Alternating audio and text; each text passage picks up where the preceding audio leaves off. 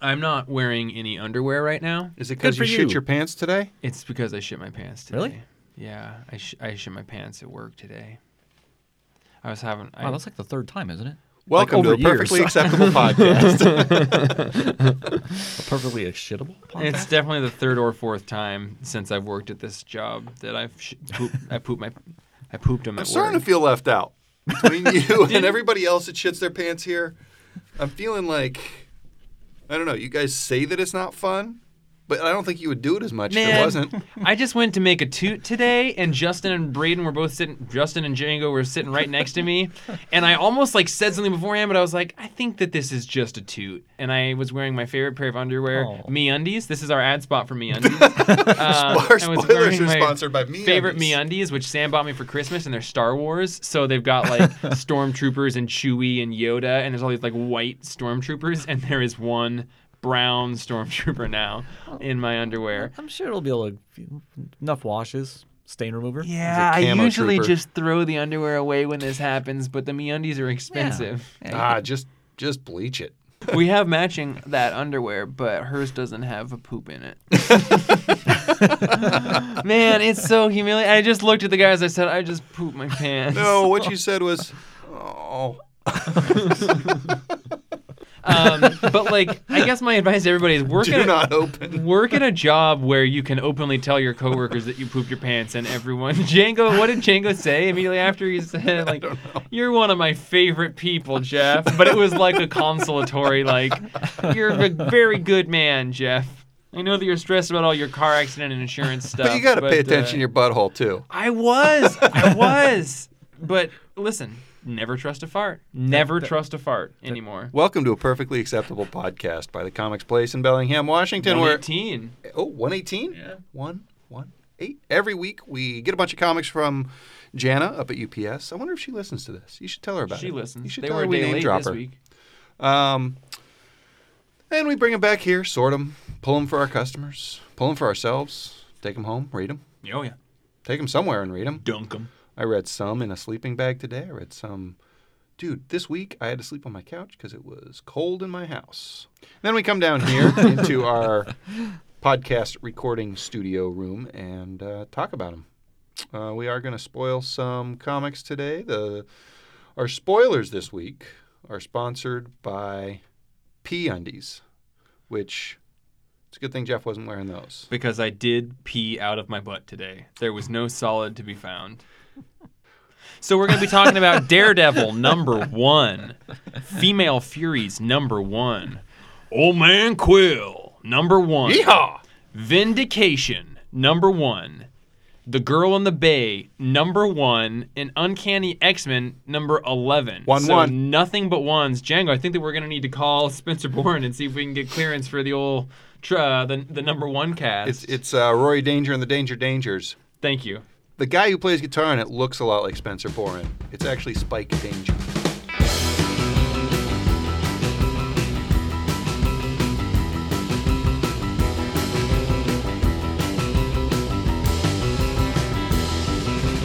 Once there was a man, wondrous sort of man, wanted stealing hearts, won by precious blood.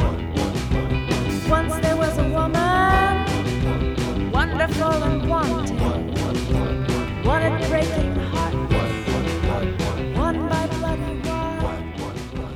So it's a lot of ones this week. So there were going to be spoilers. And there's also going to be some Buckshot books. Buck shots. There's a winter storm a-brewing, folks. It's cold, it's snowy, there's hot chocolate just all over me at any given time, which is Really? maybe what's Wow. messing up my dietary tract. I haven't had a single hot chocolate this season yet.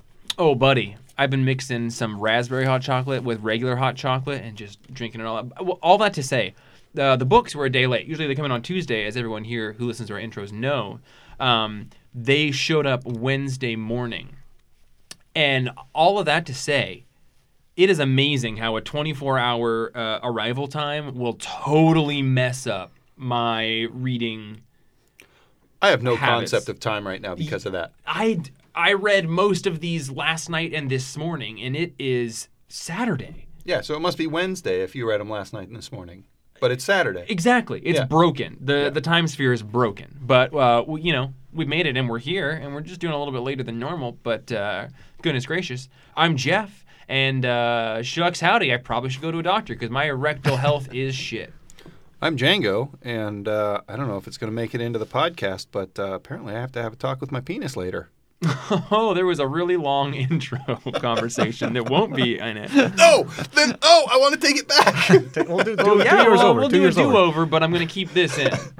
I'm Django, and I read comics. Mm-hmm. I'm Roman, and everything's good. My apartment's a balmy, like 70 degrees. He doesn't have to talk to his dick ever. I bet he doesn't poop his pants. I don't poop my pants. I do talk to my dick, but everything's fine. How is We've reached a happy agreement. Roman the Snake? Daredevil #1 by Welcome to the Blue episode. the Blue episode where Django's back. Justin's still MIA, but he did say that he was having a wonderful time in Chicago.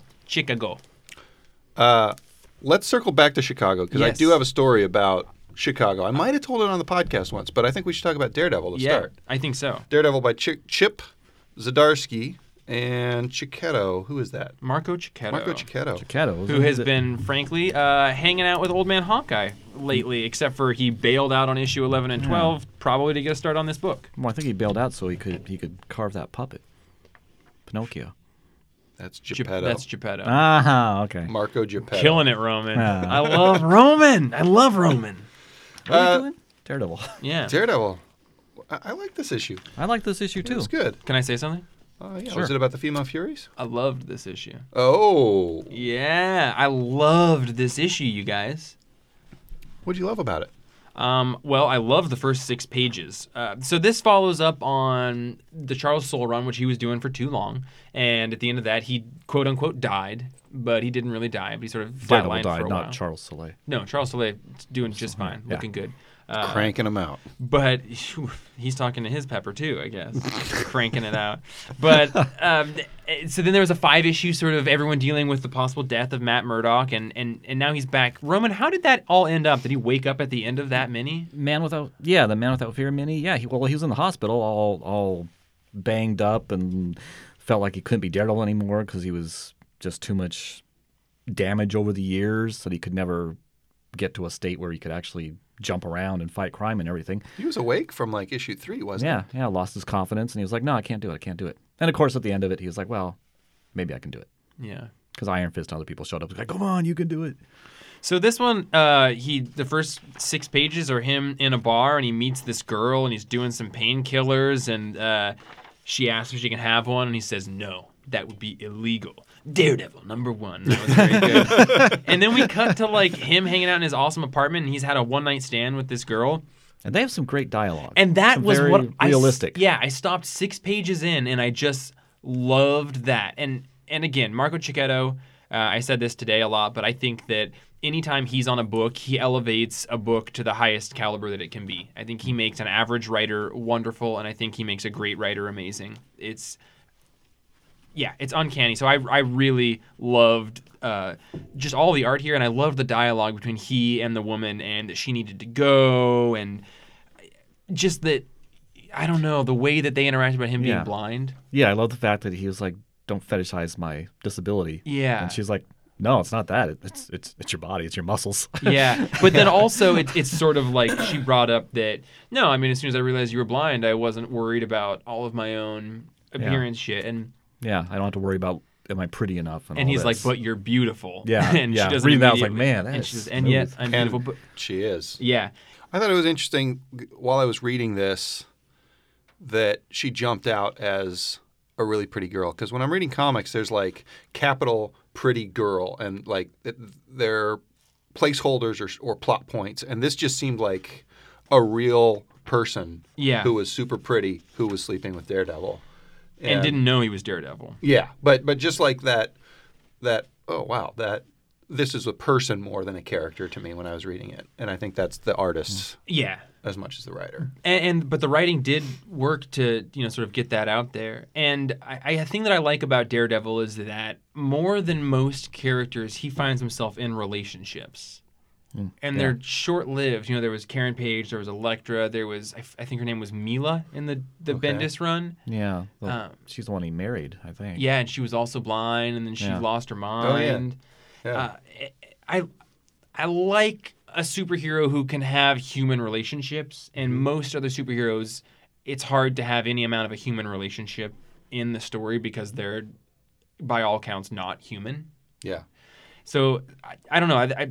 I really like that window in because I love relationship stuff. I love rom-coms. I've been, we were talking about the damaging nature of relationships and how they're embedded into fiction and they perpetuate these ideas that relationships are necessary. Before we were recording the podcast, which is why Django has to talk to his penis. Yeah, and I really like that with Daredevil because the relationship thing and his recurring, questions of his faith and everything and doing what he does, it all makes him a very interesting, real character. And I remember being a little kid and being in a comic shop with my dad, and my dad talking about how Daredevil was really Catholic. And I was like, what the fuck? Like, what? I don't know if 5-year-old me was saying what the fuck, but I was very confused by the nature of like a religious, a religious duality in a superhero. I was like, man, that sounds boring. And even as I grew up, like that's always been a thing that I haven't read the Frank Miller Daredevil stuff. I love the Bendis Daredevil stuff. That's what taught me to love comic runs. Was that one super Catholic? No, that one was really not Catholic. I read it. I just couldn't remember because every fucking thing I read with Daredevil is all about him going to confession every 6 pages. See, that's the crazy thing is for me, none of the stuff I've read has been. I read the Bendis, I read the Brubaker, and I read the Wade, and those are all Catholic light. I guess it was the show leans real heavy on that. I only watched season 1. Yeah. Did you guys catch that the art has a pretty drastic change between the past and the present?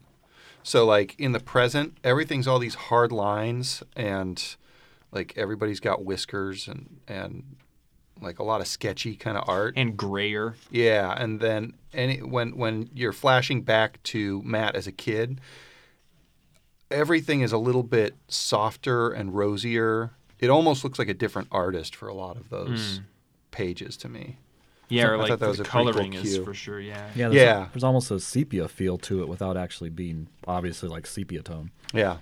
I don't know. The bits of Catholicism in here are sort of dealing with Matt breaking man's law and the relationship between what God said about breaking man's law and how he sort of justifies that to himself, but also he's kind of out of shape and he's aging and he's not able to do all this stuff. So he's less acutely aware of what physical damage he's doing. And I think I could have done that without the Catholic flashbacks. Yeah. Easily.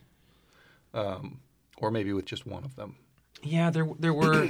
I like the flashbacks because I each did time too. Daredevil was a little older, and of course so was the father. I just like the little insights into building Matt's character. I guess I just felt like I've seen all those before. I really liked this issue. It just made me really, really excited for the rest of this run. What do you give it? 9.5. I'm going to give it a 7.5. I thought it was good. I thought it was solid. I don't have any complaints, but it didn't knock me over.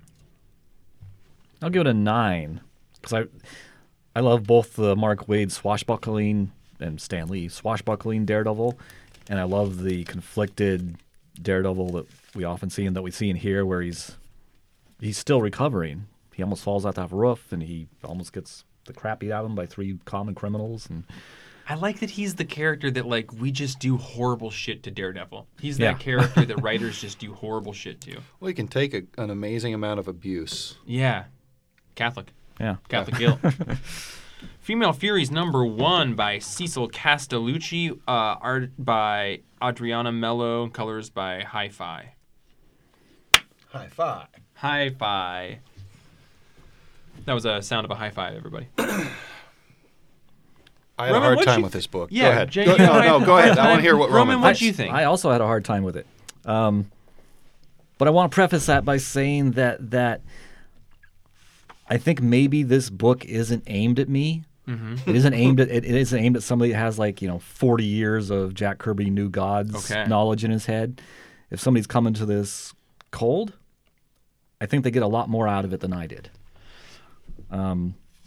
I just had some problems where the art is pretty cool most of the time. It tries to, interesting. it tries to invoke Kirby. There's a lot of all the great Kirby stuff It here. tries to invoke. That's a good way of time. It's clearly trying to invoke art from a previous era while still being contemporary. Yeah, I liked in the flashbacks we see like 40-something Granny Goodness, And the way that and it she's actually gained looks, weight yeah, through and the and she years. actually looks like a realistically younger version of this character. And those pages, those old flashbacks, are colored super flat, like yeah, an 80s comic. You're right. Yeah. I didn't notice that, but it yeah. did. They felt so 70s or 80s whenever yeah. it was. 60s? It looks like Steve Pugh to me.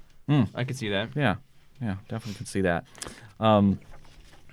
What I didn't like is I just felt like some of this, a lot of the dialogue fell flat for me. At some points, it was one of my pet peeves is where they didn't have exclamation points where there obviously should be exclamation points, like in a battle and people are yelling and it's just period. That pulls me right out of a story. But other than that, I didn't really, even though I know these characters, and I didn't even Big Barda, who's going to be the one that most of us care about. I didn't feel anything. I didn't feel her personality, especially coming off the Mr. Miracle run. I was like, this isn't Barda. It looks like Barda, but she's just kind of... What did you think of giving Granny a reason for being such an asshole? I can see why they're doing that, again, for people that are new to these characters. Yeah. But for me, I don't need her to have a reason. You know, these are more kind of archetypal characters. They don't need an origin and building a They're personality. literally gods. Yeah, they don't need. She doesn't need to have been taken advantage of, and just like all the other stories we see of like just normal humans on Earth and women dealing with the glass ceiling and all that. We don't need that projected through the new gods. Yeah.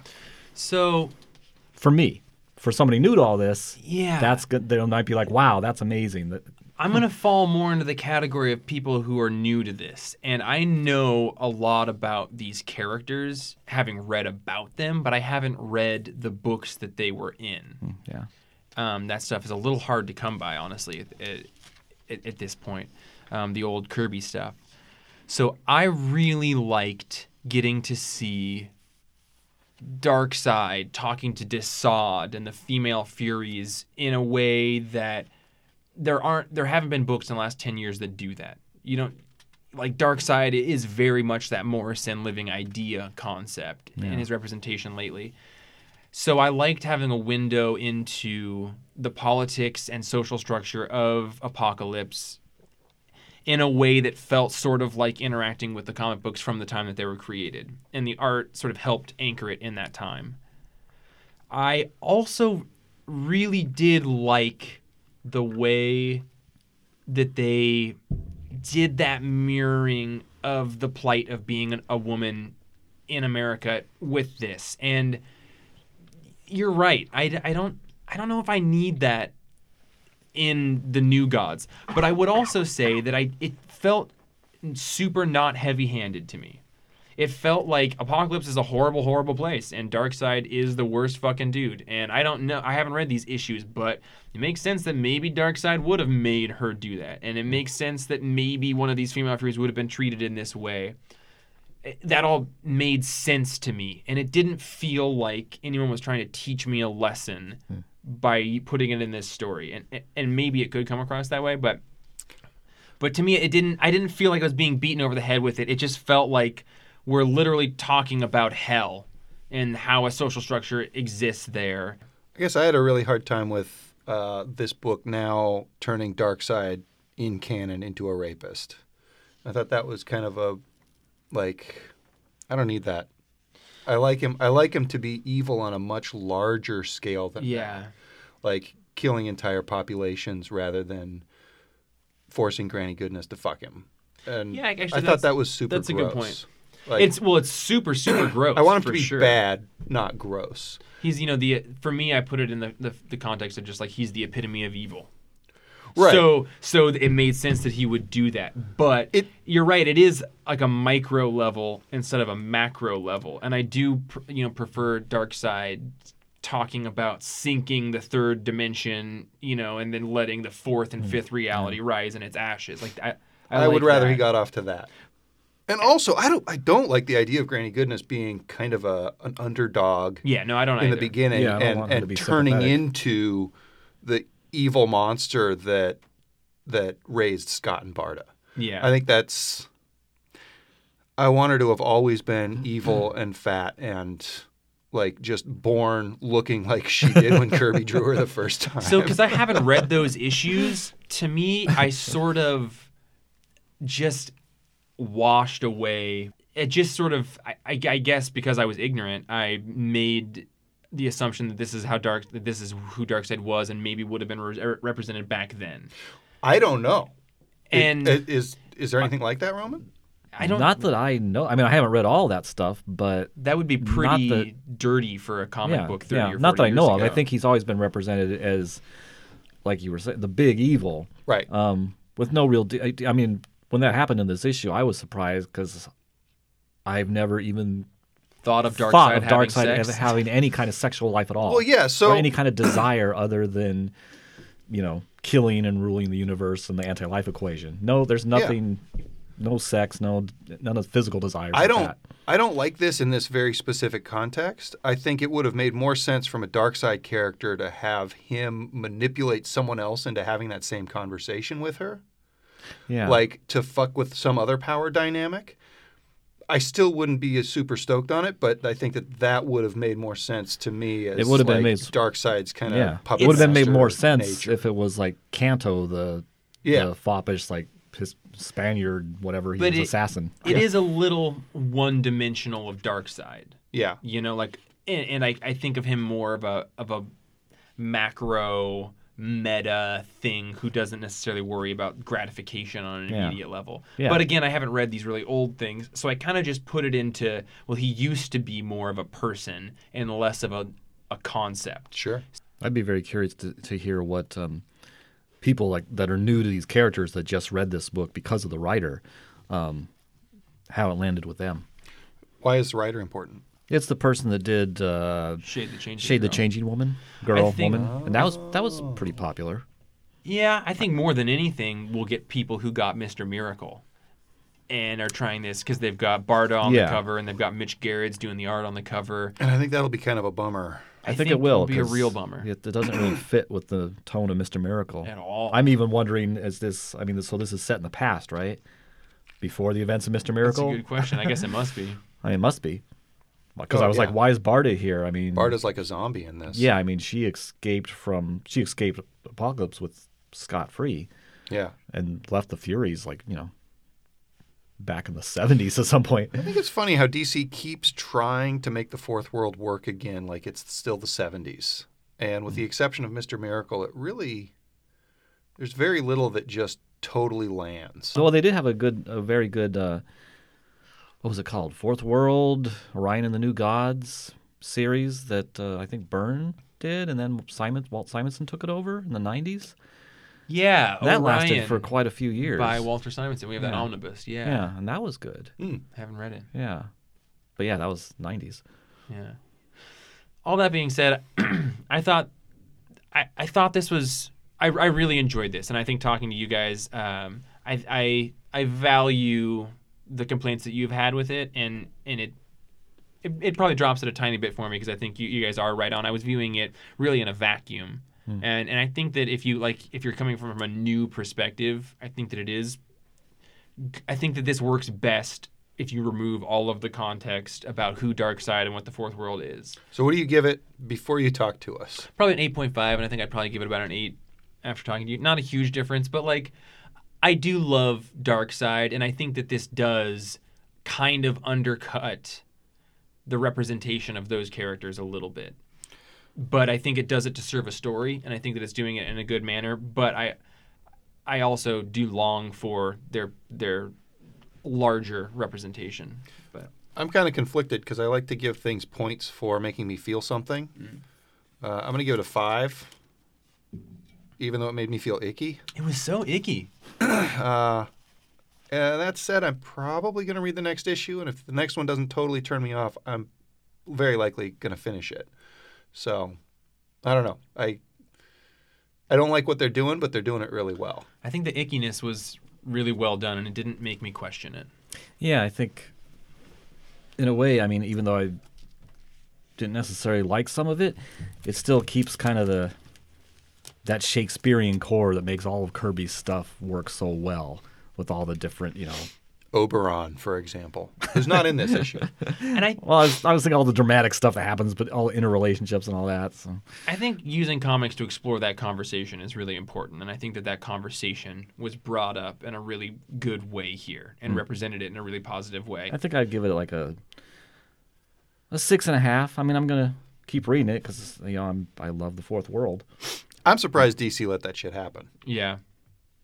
Also a book not for younger people. Old Man Quill, #1 by you saying Ethan that? Sachs and art by Robert Gill. Are you just saying that because he's dusty and old? He's old, so he's not young. Get it? Andreas Mossa colored it. Listen, man, my finances are fucked, and I pooped my pants today. I'm just give me a bone. Your No, not like a bone, or give me toss me a bone. Hey, penis. your quills aren't as firm as they used to be. Oh. Django was just gonna talk to his penis. That was very good, Roman. What, a quill's not a penis? That's what I call him. Yeah. Well, make Quill #1. Yeah, it was pretty good. I liked it. I liked it a lot. I like Ethan Sachs. I liked Old Man Hawkeye. I was bummed it was not Marco Cicchetto. I don't really know much about the Guardians. I don't care a ton about them. But the way that this was presented Old Man Quill, but it was basically Old Man Guardians of the Galaxy. Yep. I really liked that twist, and then I really liked that they ended up in the Wastelands at the end. The Wastelands, when do we think this is? Good question. That's a great question. I didn't even think about that. Dr. Doom has made Mount Rushmore all of him. Do you think that happened before or after Old Man Logan? It's all him plus Red Skull, right? I just thought that was an in-progress Dr. Oh, Doom, but it that's what I does look thought like too. Red Skull. I guess yeah. I think it's Red Skull, and I can't remember super well what was going on. I think that they passed Mount Rushmore in Old Man Logan, the first series, and it might have all been Red Skull at that point. So maybe this is this phase where Red Skull is turning the Doom ones into that, or is Doom turning the Red Skull ones into Doom? I think Doom's turning him into Doom. I love that idea. I don't know. It would be cool to see Wastelands in the future. Yeah, I'm right there with you. I don't really care about space. About 3/4 of the way through this, it's like, oh, the fucking Brood. And OMAC? Who is that? That's Gladiator. Gladiator. For the Imperial Guard. Yeah. Sorry, I get them confused because they look exactly the fucking same. Same color scheme, same hair. Mohawk, yeah. Yeah. Gladiators got all Superman's powers, though. I was super bummed that we were in space. It was Old Man Quill. Well, just bring us to Earth. And then the last page, I was like, oh, I wasn't I'm in. super excited about this series for that very reason. I don't know a lot about the cosmic, which seems like a thing I would love, but it's Star-Lord. Of course we're going to be in space. yeah, exactly, which is why I wasn't super pumped about it. But we, like, in Ethan Sachs, we trust, right? This So is far. his second big run, so Yeah. he's still cutting his teeth. But I really loved his home planet, hometown, getting totally fucked by this church that Gladiator's working for. Cut to many years in the future, and that same cross. We see the Earth, the planet that he's from, has been devastated, and this giant continent-sized symbol has been ground into it. The and Ankh. And the Ankh, and we cut to the future, and this Ankh is still there, and I just loved feeling that. I love feeling the way a travesty that can happen in one day can scar a physical landscape for hundreds of years. Yeah. I think it's interesting that they keep coming back to this Old Man universe because they're kind of setting themselves up to have like an ultimate universe sort of feeling going on here, but they've killed most of the characters and they've fleshed enough of it out that like he can't cross over with Old Man Logan after his adventure. He can't really cross over with a bunch of people after the Old Man Hawkeye adventure. I didn't really think about it, but you're right, and I think at some point in several years we'll see an omnibus that is all of these stories together. Because you're right, like Marvel Zombies lives on as a popular thing because we did these several miniseries in this time zone, where things went a certain way, and I love the idea of the Marvel Universe when the heroes have failed. Yeah. And it also has the fun of the Ultimate Universe of just like getting to see what has happened to these people in totally different contexts. What did you think, Roman? and seeing that, I think the Universal Church of Truth, I think that's the same church that Adam Warlock dealt with in his series in the 70s and the Jim Starlin titles. I thought the name of the church was kind of dumb. No, yeah. Like from the 70s. Kind of But dumb. because I think they use the Ankh symbol too. So we're going to see. Well, we don't know what we're going to see of Warlock. Is he going to be an old man? Does Warlock We'll probably age? see him We at don't some know. point, though. Yeah. But yeah, he's going to show up, and it doesn't necessarily have to cross over very much at all with the other old man characters on Earth, since these are now we're going to find out what's happening with the cosmic characters that have been out in space while all this time's been passing on Earth. I mean, where's the Silver Surfer? Is he an old man? I mean, it's pretty. I like all this stuff with Quill, how he's failed, and seeing that he's still a goofball, but despite all these failures. Yeah, he's a character that I don't know a ton about outside of the movies and don't care a ton about, but I do love this world and the consequences of these old man books, and until they totally jump the shark with them, I'm gonna keep being really, generally excited about him. Well, it's interesting because I think Star-Lord didn't become interesting until they started writing him like Chris Pratt's Star-Lord. Yeah. Because before that, Star-Lord's always just been kind of boring, I think. Vanilla. Yeah, kind of vanilla. Did we give scores for it yet? No. Oh, Go. I'll give it a 7.5. I was thinking 7.5 also. Yeah. Just, You guys. Yeah, perfectly acceptable. Thank you, Peter Quill, for being the least polarizing comic on our podcast so far this week. But there's Yeah. something polarizing yet. Oh, did you Maybe. guys read Vindication by M. D. Marie, Carlos Mico, Dima Jr., and Thiago Gonçalves? Goncalves. I did not. I did. Did you read it, Roman? Well, then listening to us, you'll feel vindicated. Oh, wow. Okay. So I just opened this and found out that this was created by Matt Hawkins and M.D. Oh. Marie, which is interesting. Who are they? Matt Hawkins did he does a lot of Top Cow books that I don't read because I don't like them. I read a couple of them early on. Like I think he doing did Freeze, Postal. though? He did Postal Freeze. Maybe, I don't know. That's Freeze a is Top on the Cow. back cover Yeah, here. I think he is doing Freeze, or he His name's created not on it. Freeze. Oh. He's behind Freeze, if I remember right. But he's Nice to meet you. just Oh! you should write for shitty movies. Joel Schumacher would love to have you on board. Sweet. I can use the paycheck. So this book follows a young black man who goes to prison for killing somebody, and 10 years later he gets out, and it turns out that the DNA upon review was inconclusive. So they release him. As he gets out, the cop that arrested him hassles him, like right out of the gate, literally out of the gate. The cop hassles him and yells at him and tells him he's going to go back to jail. And they have like a little fight. And normally what you would see here is you would follow the dude who got out of prison. And you would watch his life as he tries to rebuild, and the cops keep coming after him and being buttholes. This one follows the cop instead. And the cop's a bad guy. Like I don't think he's necessarily corrupt. He's just a racist, opportunistic shitbag who, by the end, kind of frames the dude for killing somebody. The thing is, we don't actually know if the guy who was in jail, who got out, did kill this person, because it's a person who was on the jury that convicted him. And the MO is very similar to what the murder that he was accused of and then released because they didn't have enough proof. I thought it was an interesting twist on this story that we've read a lot How'd you of like the times. graphic design on that cover?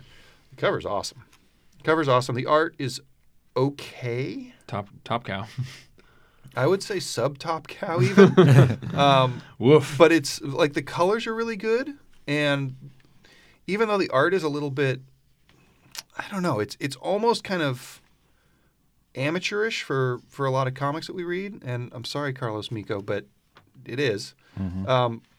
That said, it was really easy to follow the story, so it was very effective. It got us to where it needed to get us. It just didn't seem quite like this artist has done enough comics to really nail the the hard-boiled feeling of this comic. Yeah, and boy, and I had a harder time following it. Like, I didn't even realize that's what happens at the end. The cop frames him. Yeah, so the cop had an envelope from the dude from when they fought right out of the prison, and he gives the envelope to somebody as if he found it at the murder scene. Yeah, and the writing is a little bit clunky there too, where he's like, "Oh, well, here I found this. It's got my fingerprints on it because I'm whoops." And the other cop was like, "Oh, that's okay. Sometimes that happens. You know, we all make mistakes every once in a while." And it's just kind of yeah. spelling it out a little bit too much, I think. Yeah, and I read all that, but I didn't. And maybe it's just me. I didn't get an indication from it that what the purpose of that was. I didn't know it was to frame Turner. Turner. I do like that twist of following the cop instead of the newly released inmate. But boy, I had a lot of problems with this. I didn't like the art. It is very amateurish. Some top cow is the quote. Yeah. In fact, That's a very I telling think it's quote. page 3, at the bottom of page 3, when the cop and the newly free man are having the argument. Right at the bottom of the page, there's a panel where the detective is pointing at him and yelling, but he's supposed to be pointing at him, but he's actually pointing past him. Pointing off in the distance. With his right hand, and they follow the dialogue, and his sentence continues in the next panel, where he finishes the sentence, but now he's pointing with his left hand at a lower angle, and I was like, what's going on? Listen, Elena Salcadio, you're the editor. Catch that shit. Yeah. So it was just, and a lot of the dialogue felt very stilted to me. It felt very much like, okay, in this scene, a character should say this.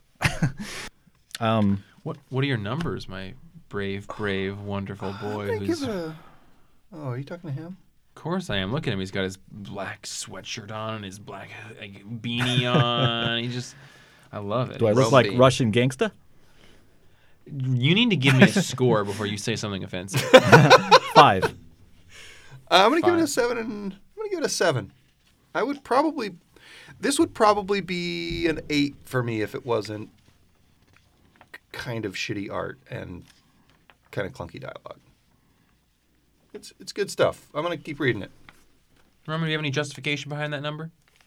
Any final vindication? Anything you want to feel finally vindicated about? Good one, bro. Just because the clunky dialogue, the clunky art. I mean, it made it hard for me to get into the story. Really, I like the idea behind the story, but so far I don't like the characters and I don't like the actual execution. I just want to talk about Uncanny X-Men number 11. 1. Roman, you read this? I did read it. Have you been reading any of this Uncanny X-Men weekly I haven't. series? I read whatever the annual, last maybe? week's issue of X-Men was, where Cyclops came back. Yeah. Just because Cyclops came back. In that annual. Okay. But that's the last X-Men thing I read over the last 5 years. Well, I read pretty much all of it. And a weekly X-Men book by rotating writers is not a thing that I want. Rotating writers? Yeah, it was 3 or 4 people. But I do really want a good X-Men book because I love the X-Men in theory, and I've only had a couple X-Men runs that I really like, but I've never really been reading a monthly X-Men book that I love. I'm looking over your shoulder. Yeah. Is that Cyclops doing his best Tony Stark from the movies impression? Yeah, he's got a beard. Okay. Hip shades. Yeah, hip Not the big shades. honk and Ruby. Kind of an asshole, but you like him anyway.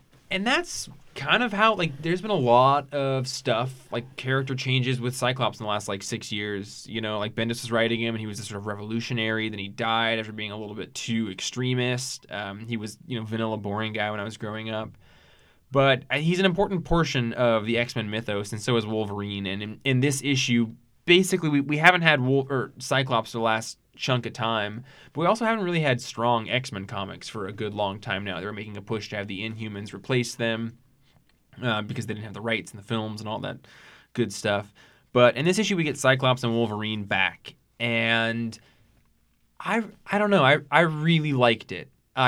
Cyclops was being kind of at the end of that whole miniseries, all of the X-Men are gone, and they're believed dead by the world, but they've been taken to sort of some paradise where there are only X-Men, and that was that Age of X-Man Alpha issue last week that we got, and then we've got a bunch of miniseries that are going to be picking up on that world. But over here, on Earth, we just have Wolverine and Cyclops trying to solve the mystery of where all their friends are, and are they dead or not, and there are some other mutants left.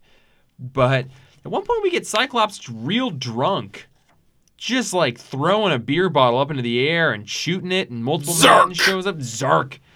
And I don't know. I really liked it. I can't even exactly say what I liked about it. It is a deviation from that character quite a bit, but it also had such a coming home feeling of Cyclops and Wolverine getting back together. And at one point, Wolverine says, "Hey, Slim," and that's very good.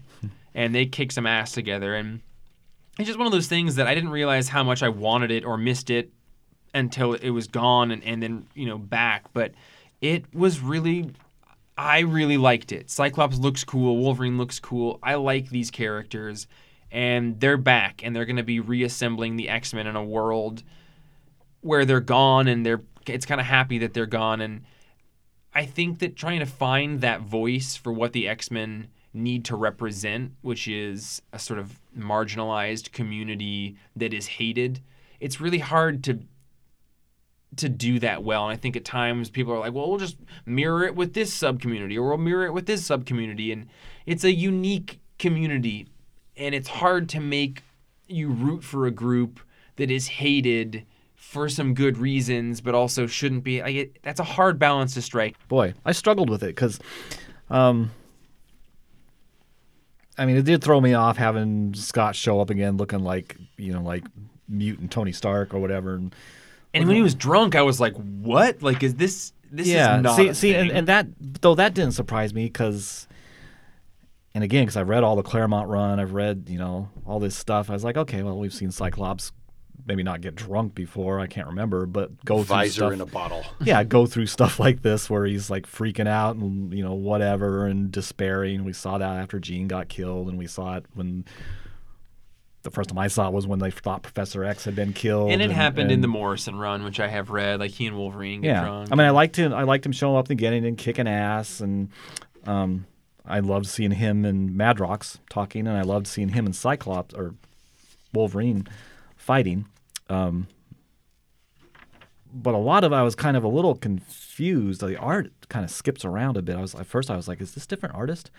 Well, and then the whole second portion is done by the Hitman artist, Neil McRae. Not Neil McRae. John that's the McRae. subscriber, John McRae. Yeah. Wow. I did think it was stupid when Psych goes to this anti-mutant rally and quickly, starts getting his ass kicked, and Captain America shows up to save him. But later on, Cap says, what were you doing? Is this some kind of like suicide by crowd or something? It's like, okay, well, if Scott's despairing and everything, and his whole family is gone, apparently dead. People believe that they're makes all sense. dead. Yeah. Yeah, that makes sense that he would make some bad choices like that. But it felt a little rough to me. I did want to see more of him and Cap talking, because I remember that storyline where Scott calls him out and says, he should have done more for the mutants. Right. And Cap was like, yeah, you're right, I should have. And I want to see more of that. It was kind of fun seeing all these X-Men bad, villain characters show up to take Psych out, and then Wolverine shows up, and that was great. That I just really felt liked that. really gratifying. Yeah, and that same to me. thing when he says, "Hey, Slim," and they don't really talk other than that. And then now that we're all caught up, let's go. We got work to do. Yeah, and you To be want them to continued. hug, but that's not their relationship. Yeah, and, and it's never. Then that felt really true to these characters because they've never.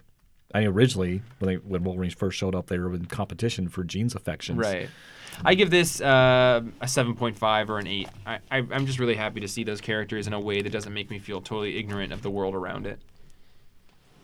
I'll give it a 7. I'll read the next one. Let's talk about The Girl in the Bay, which is another Burger book from J.M. DeMatteis. Much like 2 weeks ago, you sit down, you go to Boomers, you get some burgers, and you sit down with your friends and you talk about comics while you eat a nice big ol' beef circle. No, Karen Some Berger. waffle fries. Oh, she's an amazing editor. Yeah, she was the editor at Vertigo when it was good. amazing. Yeah. She's so good. Yeah. J.M. DeMatteis, Corin Howell, and James Devlin did this one. What do you think, Roman? I really like this Me issue. too. It's classic DeMatteis. themes, ballpark, whatever you want to call it. You know, there's a mystery. There may be something mystical going on. There's some kind of a form of time travel anyway. Yep. This woman in her late teens gets assaulted and killed and dumped in the bay at where? Like in the 70s? In 1969. 69, yeah. Yeah. Is it San Francisco? Sorry, it was all the fringe that made me think it was the 70s. Late Well, 60s makes sense, Yeah, too. yeah. In San Francisco Bay, I think it is. Yeah.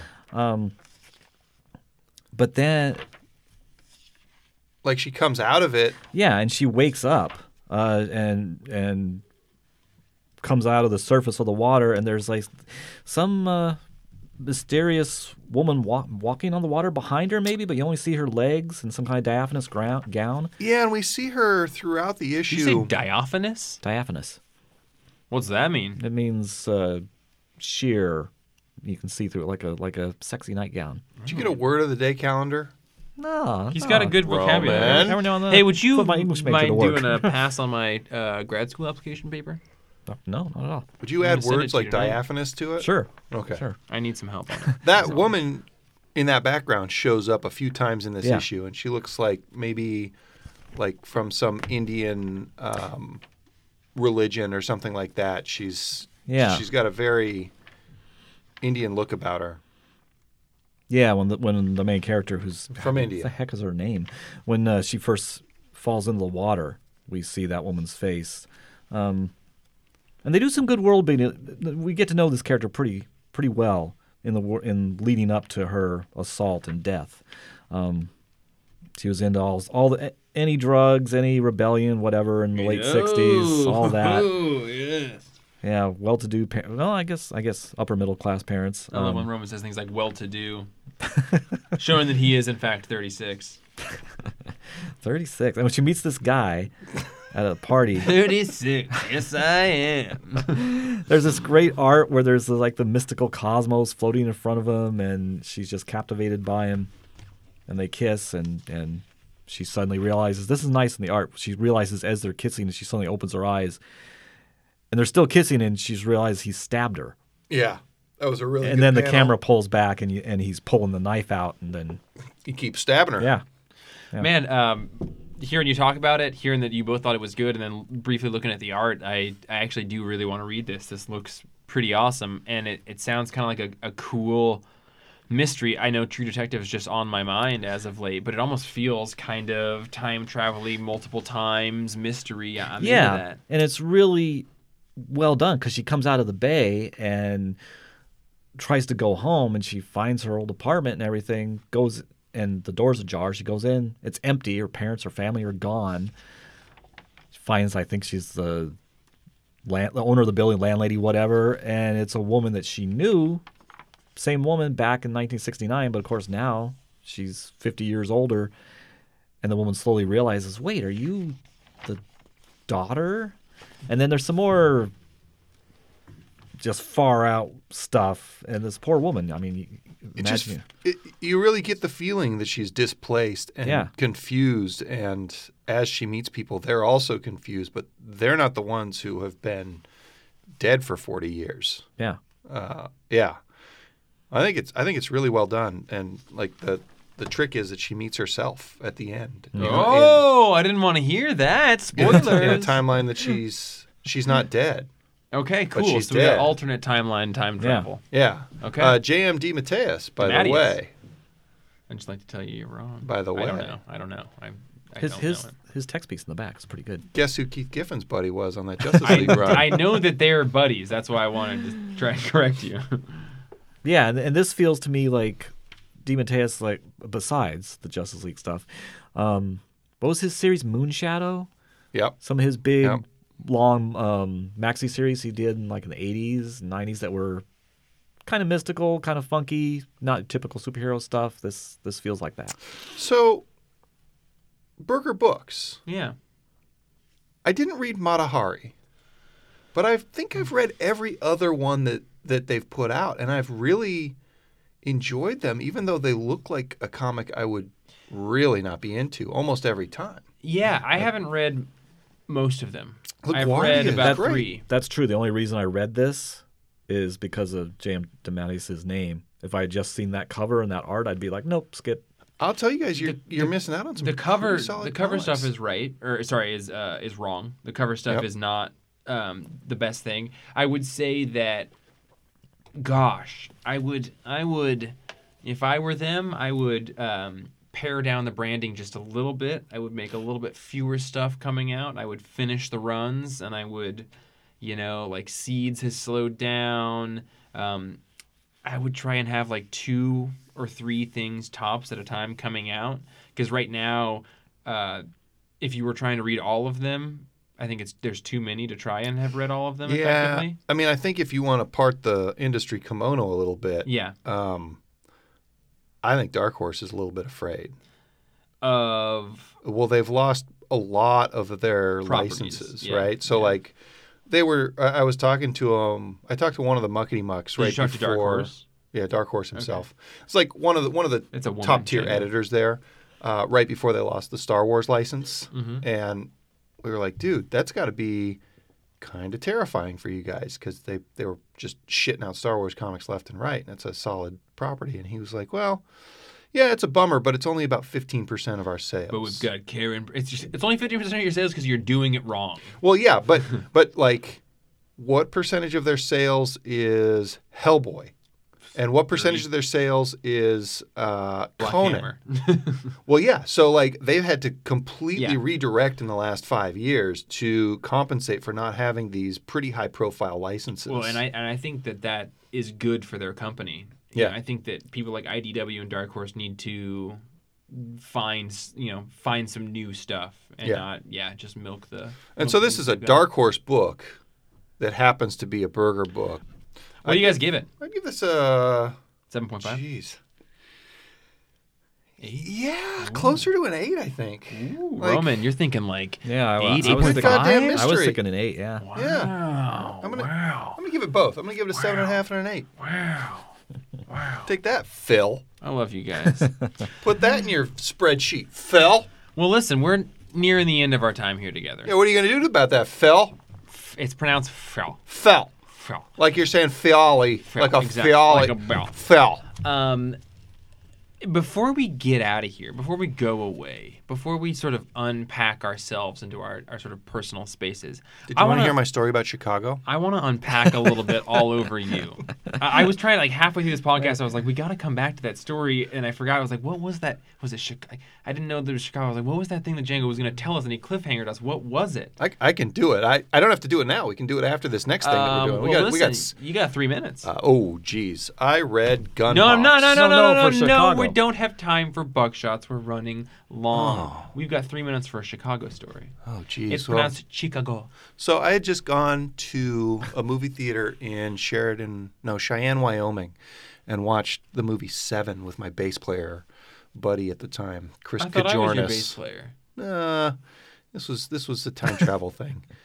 So Chris and I had just gone to see it was either Seven or something like that, and we went across the street. And Cheyenne's one of the bigger cities in Wyoming, maybe the biggest, but it's not a big city. It's not We Portland. or call Bellingham. do that yeoman bros.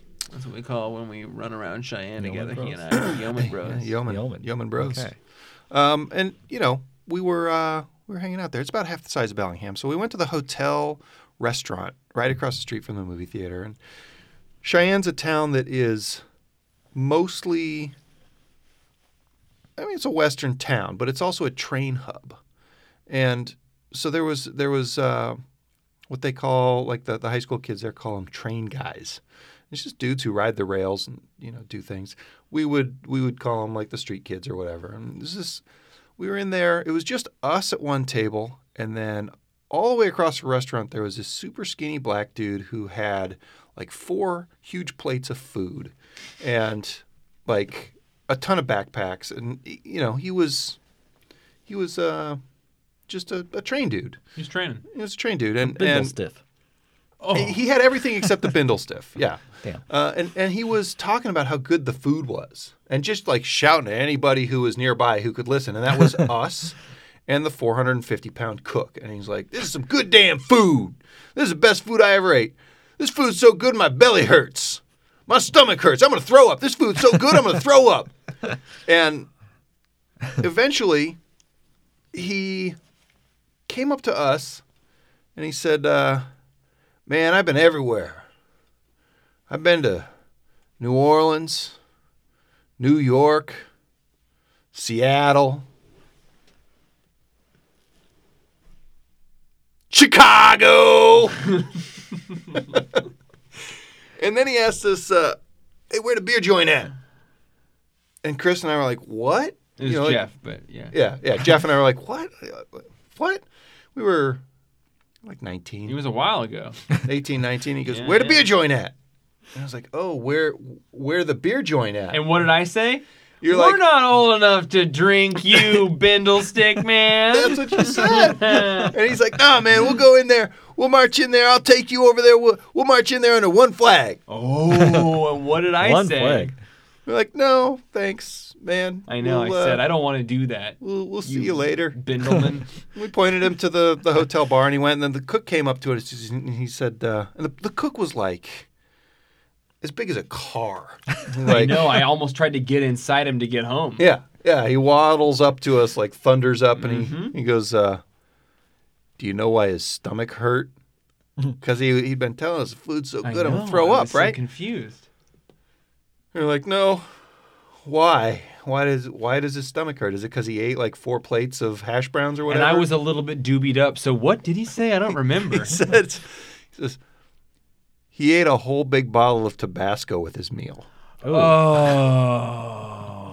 And that's anytime somebody says Chicago, that's all I can think about. Chicago. Chicago! Chicago.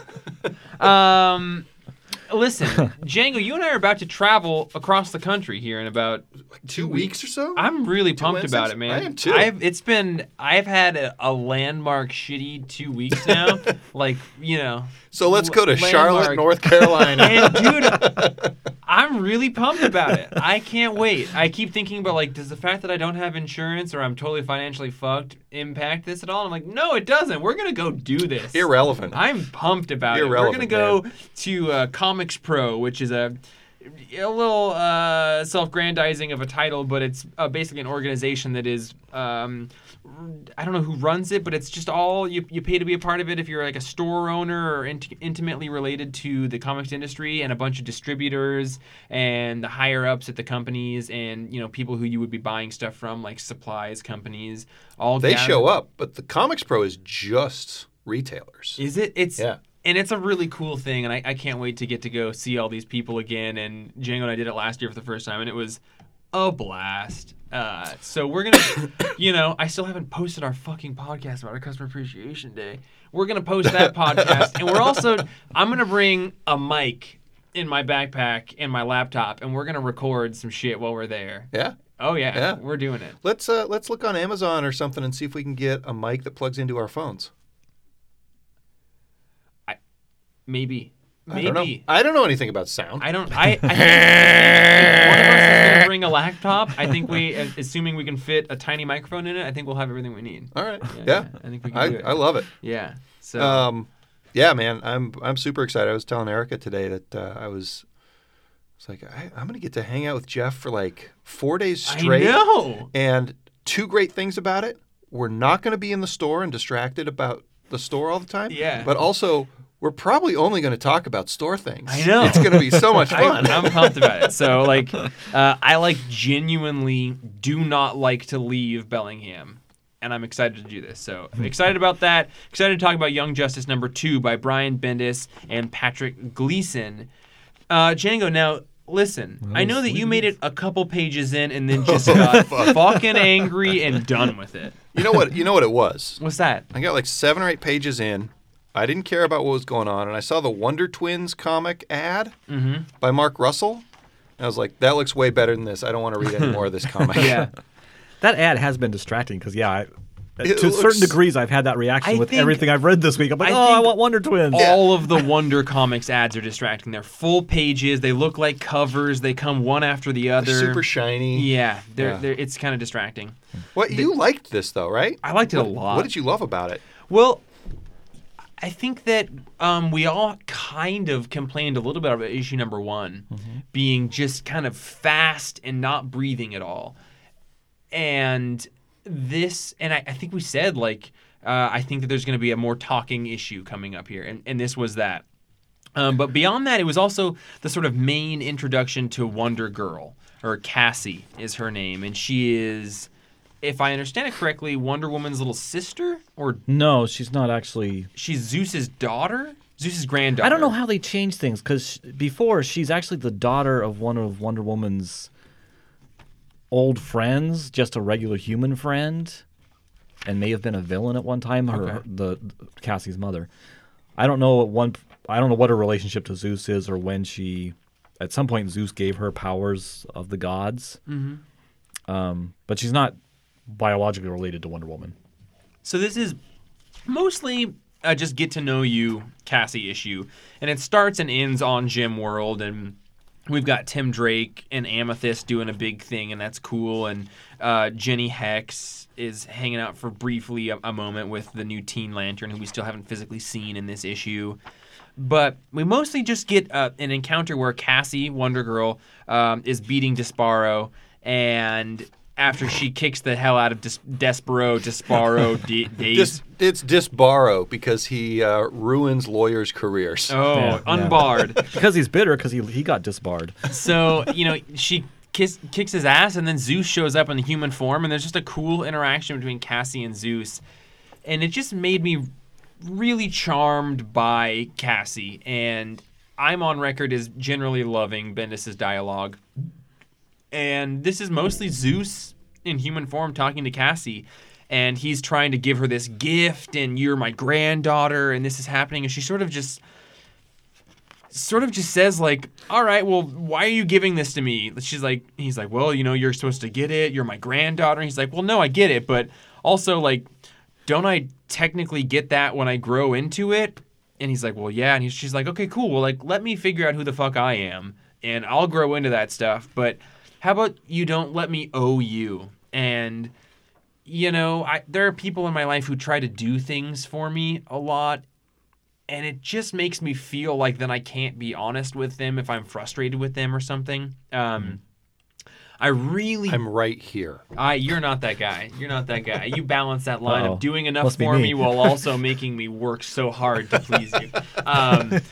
It was just this. I really got and sympathized with that. Like, let me figure out who I am, and you don't need to do this stuff for me. If you have a thing for me, I'll grow into that. You're saying I'm going to grow into it, so let me figure that out. How about you back off? And I love Bendis' writing of youth at this point. I'm so in love with all of the books that he's done.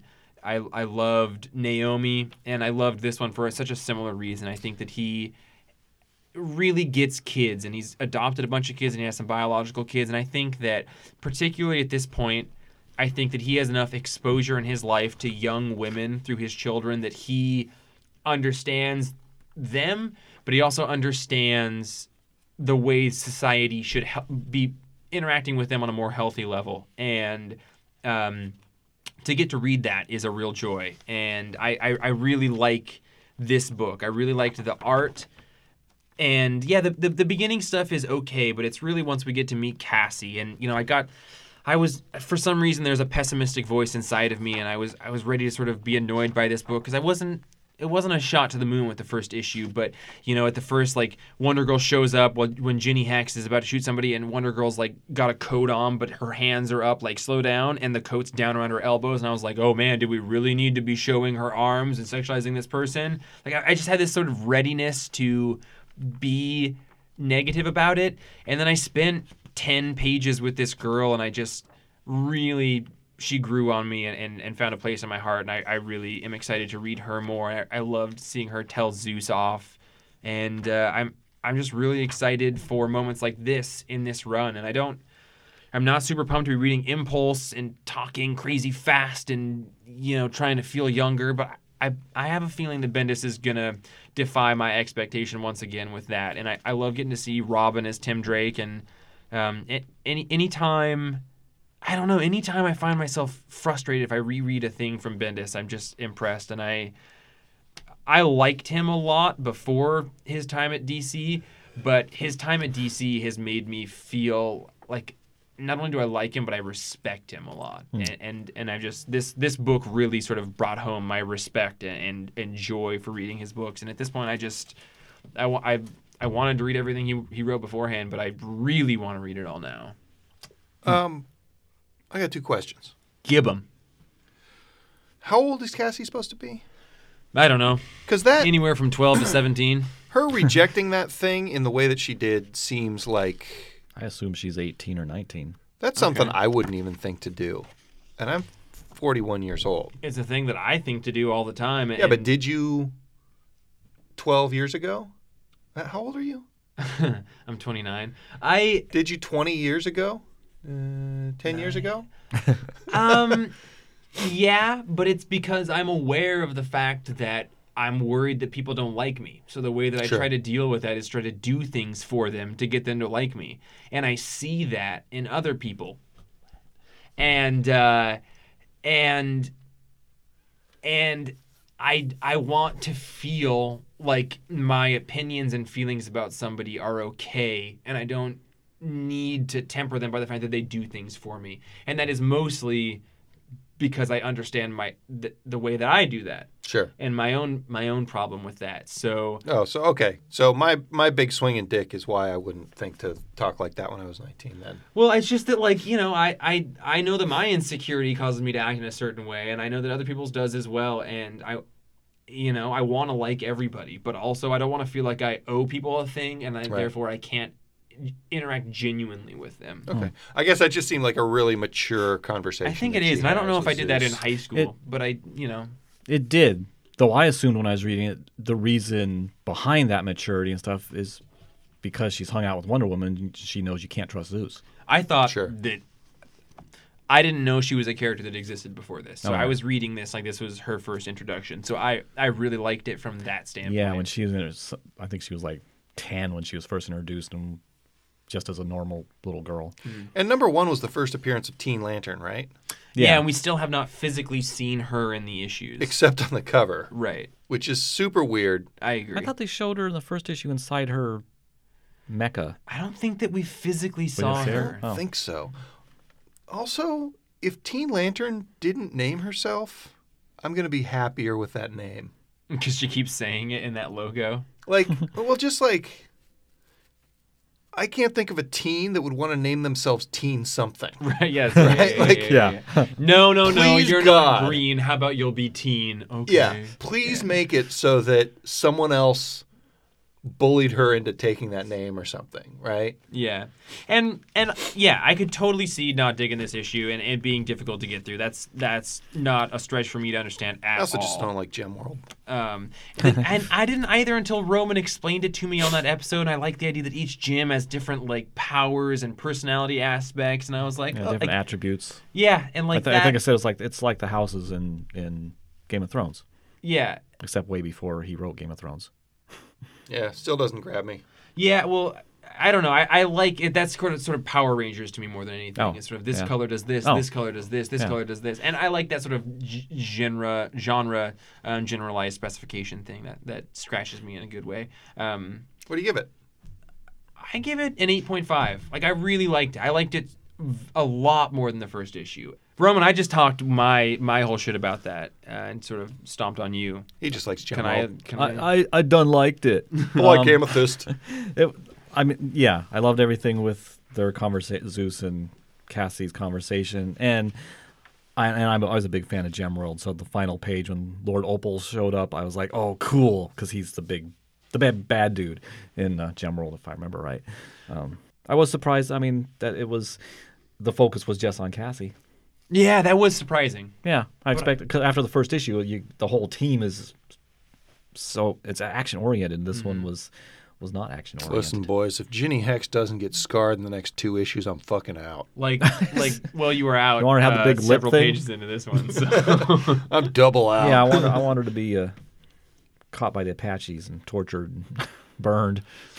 Whoa, So cutting that out. really, Well, that's how really, Jonah really, Hex got really, his really scar. quickly, I need your score, Oh, I'll give it a 7. and then I need someone to tell me about Mark Russell's Red Sonja. Oh, quickly. It was good. Cool. I didn't read it yet. It was yeah, right. good? It was good. I don't care about Red Sonja. I care about Mark Russell's Red Sonja. Okay. Braden said that it was like he somehow got his Mark Russell snark and politics He did. into ancient Samaria, which is sweet. Like if you're gonna throw like jabs at modern politics into Conan kind of universe shit, I'm sold. He did it in Flintstones, so. Yeah, but Flintstones is goofy and kind of Yeah. naked Red Sonja's enough all that you can serious. dress it up however you want. And Red Sonja is like all this overwrought, like battle hardened badass shit. So if he can do that, I believe he can. Oh, for sure. I've been saving that for like the chocolate cake on my comic Yeah, reading. I've got a couple books left, so that's my frosting. Well, that's us. That's us, everybody. Chicago. Chicago! Chicago! And more importantly, in 2 weeks, where are we going? Charlotte, North Carolina. You just bought the tickets, so I'm just going to Charlotte. get on an airplane and eat my Beecher's cheese sandwich before we fly, like I always do at that airport. Beecher's cheese sandwich. Yeah. I think we fly out at like 7 a.m. or Good. something ridiculous. I always fly out that early, and it's always my breakfast. You need a gut full of cheese to get Yeah. on a plane. I also, yeah, usually just get drunk before I fly. But Sam finally got some anxiety meds to fly because we're both freaked out about it. So I'm going to take one of those before we go. I don't do meds, but I'll drink your whiskey. Yeah. Hey, you know what? What? If you don't bring shampoo in your 1 gallon Ziploc bag, as long as you pour it into 3-ounce containers, it can be all whiskey in that bag. I don't really get that, but I'm Jeff, and I'm still recovering from my rectal follies today. I'm Django. I watched it happen. And, It man. was shockingly nonchalant, wasn't it? Yeah, I feel left out. I really do. I really do. I'm going to shit my pants for you one of these days. For on a me Wednesday. or for the audience? No, just for you. Okay. I don't want you to feel left out. It's Well, like, Justin's done I it, am Shiticus. and I've done it enough with myself at this point. I've got Jeff from last year. I got Jeff from 4 years ago. We're all sort of in the pantheon together. I'll always be your Brian Buck. I know. In the pantheon. Oh, Roman, that was good. That's a good sign off, but you got to come up with a real one. The Pantheon. The pantheon. I'm Roman, and there's a whole Roman pantheon going on. I need to poo my drawers too. I love that. That's the impression I'm giving people. Yeah, it's totally helpful and it's cool. Yeah, we Guys, some of the cool kids. I can't wait to get to work and shit in my pants.